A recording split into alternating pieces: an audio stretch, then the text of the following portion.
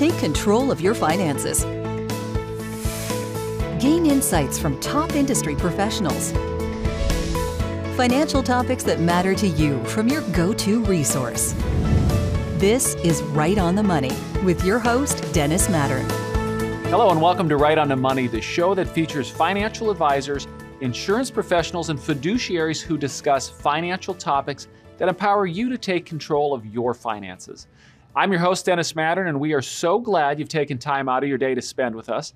Now, you can watch full episodes on our YouTube channel or at rightonthemoneyshow.com. Now, today, we are joined by a very special guest, Chris Thomas of Thomas Financial Corporation out of Flowery Branch, Georgia. Chris, welcome to the show. How are you?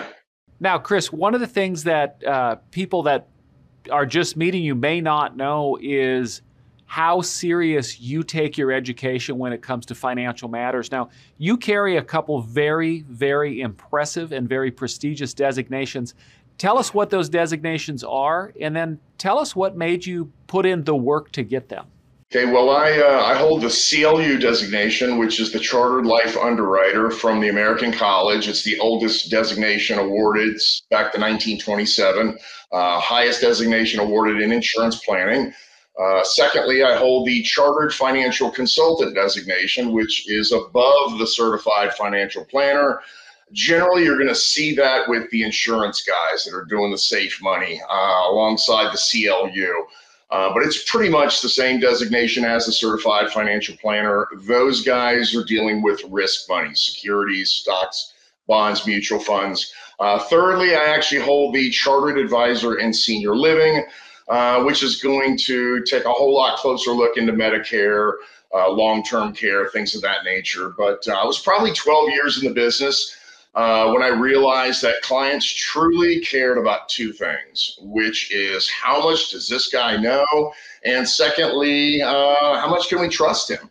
And these designations truly stand for the highest level of knowledge and integrity in the business. You got to have a clean record.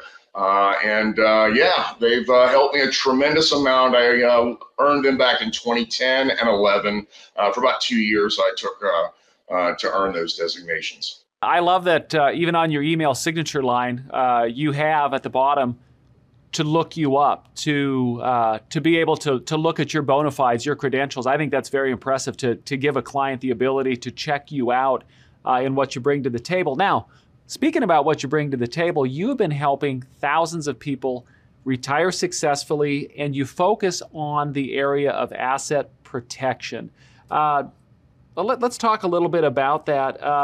What are some of the big misconceptions that you see out there with people? Because you've been working with hundreds and thousands of them. I have. I'm on year 22 in the business, and I've helped thousands of people, whether they become a client or not.